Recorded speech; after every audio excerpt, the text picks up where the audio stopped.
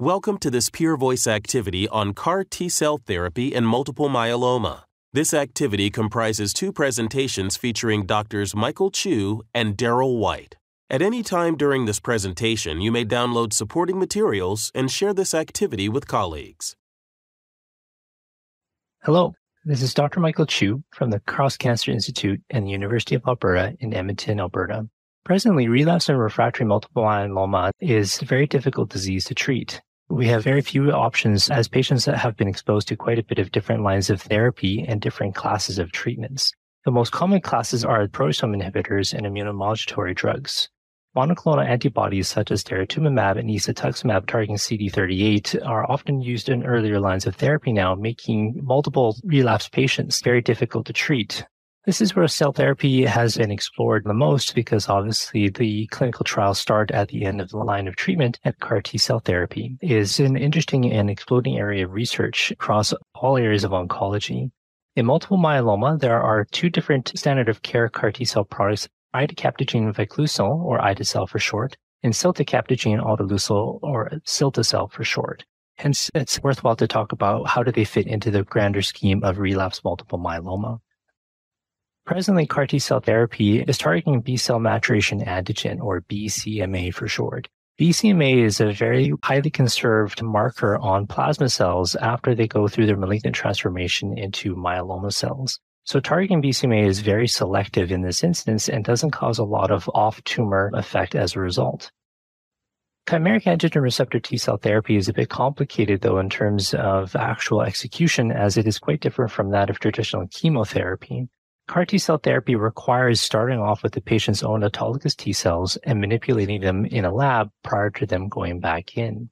To be in a bit more detail, this requires an apheresis, or in this case, a leukoapheresis, prior to going into the manufacturing process.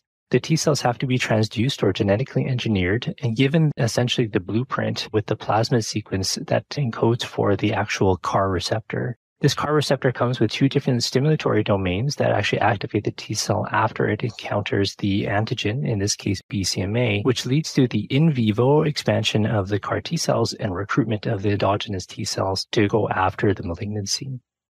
Presently, CAR T-cell is administered as an autologous product. In other words, the patient's own T-cells are being utilized, but this comes with significant disadvantages, one of which is obviously the production timeline and the access to manufacturing. This means that we actually have to get the T-cells out and then manufacture them on demand, which takes time. This is also costly of a system just because of the rush that's required and the use of a centralized manufacturing system at the present point.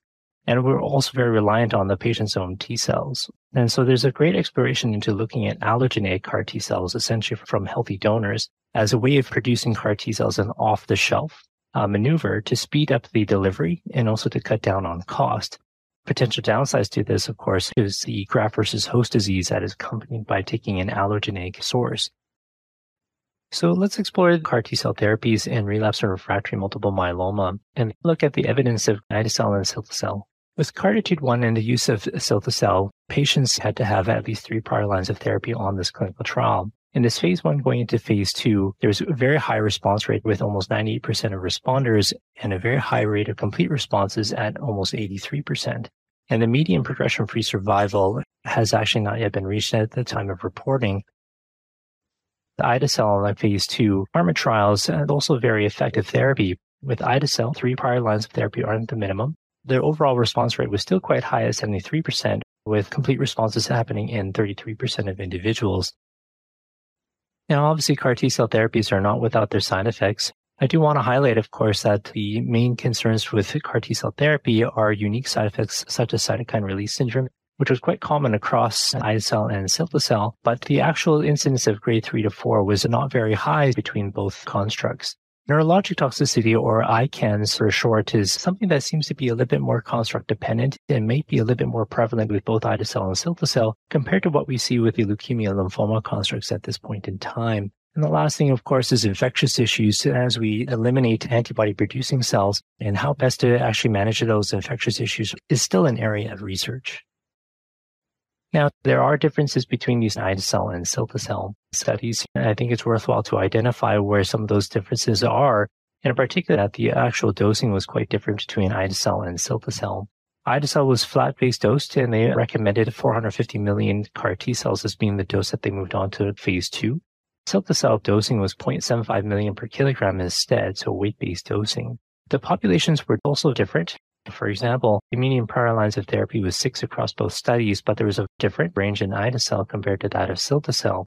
One of the commentaries is whether or not this played a factor into why the overall responses and the duration of remission may have been a little bit different.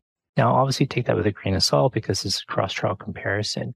I just want to highlight, of course, that the number of patients that were triple-class exposed versus triple-class refractory, as that does make a difference in terms of the overall function of these patients after those exposures. But that begs the question then, who is the ideal CAR T-cell patient? Well, that's an area of interest and certainly an area of research. And to draw any major conclusions at this point is a little bit difficult, as that really depends on also the CAR T-cell construction process. Now, of course, starting with an autologous T-cell product, you want to make sure that those T-cells are as healthy as possible. So certainly younger patients with fewer lines of prior therapy seem to make the most sense. The biggest thing in terms of the CAR T-cell product is really whatever's the easiest and fastest to get, as getting the vein-to-vein time as short as possible plays a very important aspect. Patients with very aggressive disease or those that have, unfortunately, very short expectations of survival may not necessarily be the best, especially if that manufacturing timeline is very long. So exactly how much disease is required is hard to know at this point. So certainly future directions are to use the autologous BCMA-directed CAR T cells in earlier lines of therapy. And both Cilta-cel and Ide-cel are being explored. There's exploration into the targeting of BCMA because BCMA can be shed off of the myeloma cells, and there is soluble BCMA that can be distracting. Gamma secretase inhibition is one way of trying to keep the BCMA on the cells, hopefully improving the CAR T-cell efficacy. And other methods in terms of improving overall CAR T-cell construction process are looking at PI3 kinase inhibitors and manipulation of the actual production. So in summary, CAR T-cell therapy is a very exciting area, but does still require quite a bit of understanding as to not only how best to use the product, but also how to actually manufacture it in a more timely fashion, make it more applicable to even greater population as a whole.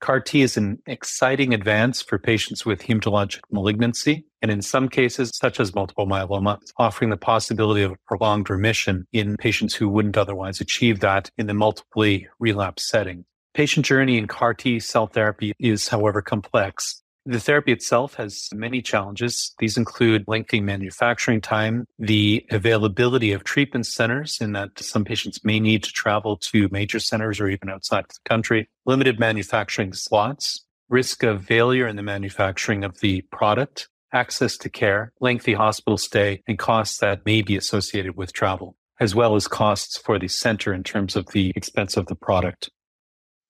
Specific to myeloma, there are additional challenges. Myeloma is associated with complex immunoregulatory alterations that include a decreased CD4 T-cell subgroup, enhanced T-cell exhaustion, increased T-cell senescence, and abnormal sensitivity to mitogens. Prior to using lymphodepleting chemotherapy and corticosteroids, all of these things exist and may result in a decreased T-cell yield and dysfunctional T-cells. Currently, hospital stay is required and specialized care is needed, particularly in the case of serious toxicity. The main challenge in CAR T therapy is the management of both the short-term and long-term toxicity. Currently approved for CAR T therapy in the relapse setting, there are two agents. The first is Ide-cel and the second is Cilta-cel. The pivotal trial with Ide-cel is the KarMMa-2 trial, and with Cilta-cel, the CARTA-2 trial. The drugs are fairly similar in that they're both anti-BCMA and bring in T cells through CD3. The Cilta-cel agent has two BCMA epitopes that are the binding site. In terms of the trials thus far, looking at the KarMMa and the CARTA-2 trials, there is impressive efficacy, but also toxicity. And generalizing, the overall rate of response for both trials is quite high at 73 and 97% respectively. There's a high rate of cytokine release syndrome, in fact, in most patients at 84 and 95% respectively. However, grade 3 and greater CRS is much less common. The neurotoxicity, again, in both cases is much less frequent than the cytokine release syndrome, with grade 3 and onward neurotoxicity in these trials being in the range of 4 to 10%. It's worth noting that ide-cel and cilta-cel both have boxed warnings for cytokine release syndrome, ICANS, and the other neurologic toxicities, and also HLH and macrophage activation syndrome. So to go a little further into the cytokine release syndrome and the immune effector cell associated neurotoxicity syndrome, these tend to occur about 21 days after treatment, with a neurological toxicity occurring later than cytokine release syndrome. Either of these adverse events can become severe or life-threatening and may require intensive care management. The grading for CRS and ICANS most usually is graded per the 2019 American Society for Transplantation and Cellular Therapy, or ASTCT guidelines, with the main features of the CRS grading being fever, both severity and duration, hypotension, and hypoxia, and the ICANS neurological grading depending on encephalopathy score, so level of consciousness, seizure, motor findings, and signs of elevated intracranial pressure or cerebral edema. There are, of course, other adverse events occurring in these patients, including cytopenias and infection. Adverse events can be either early, such as with cytokine release syndrome and ICANS, or possibly delayed due to impaired humoral and cellular immunity and the persisting hypogammaglobulinemia that can go on up to a year and potentially beyond. And with that comes, again, varying infections, including the bacterial infections that we're fairly used to with intense chemotherapy in the early stage, with later infections being more opportunistic viruses and fungal infections, including molds and pneumocystis. Management of cytokine release syndrome is fairly similar to what would be done in our centers, with early grade cytokine release syndrome typically showing up as a fever, potentially flu-like symptoms, fairly nonspecific. Early on, one would, of course, consider infection in the differential diagnosis and do an infectious disease workup, and otherwise support the patient more nonspecifically. As one moves down to the higher grades of cytokine release syndrome, using tocilizumab, we tend to come in at grade 2. Management in the intensive care unit would likely follow at grades 3 and 4, and other agents, including corticosteroids, may be added at that stage. In terms of the ICANS management, oftentimes this is in fact more difficult. Early on supportive care, and then later on patients receiving corticosteroids and possibly other agents as well. Sometimes the neurotoxicity and the cytokine release syndrome coexist, and in that situation one may use tocilizumab as well as steroids. Additionally, there is the use of anakinra in this situation, and that agent may be used for the neurotoxicity itself.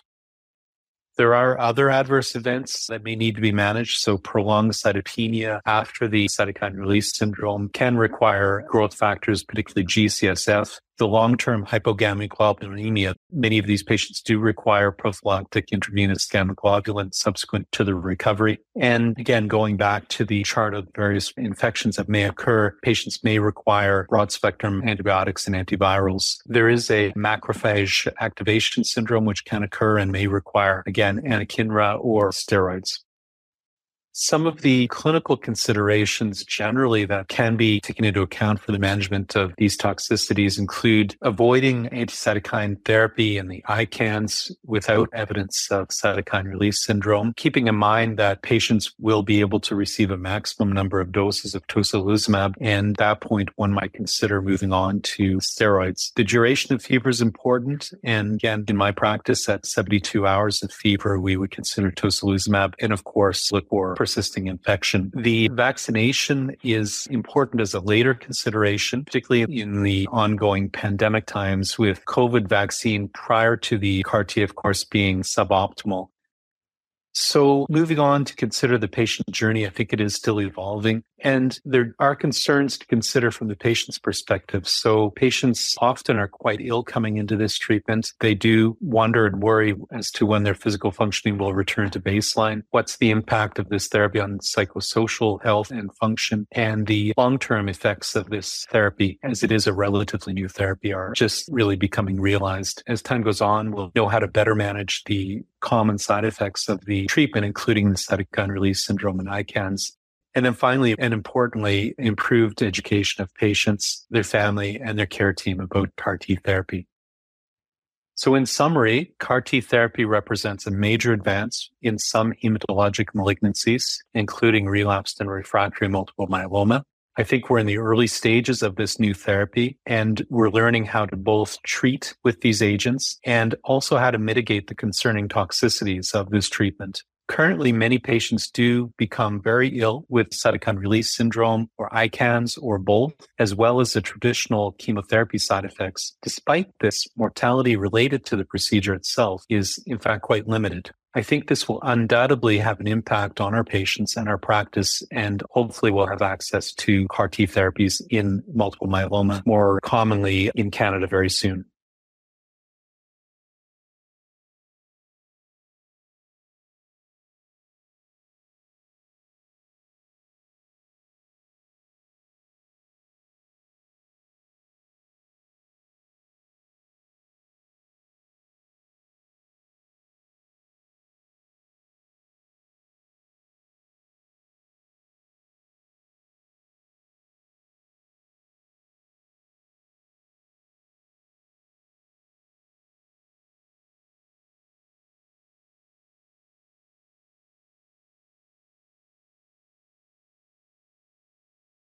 This has been an activity published by Peer Voice.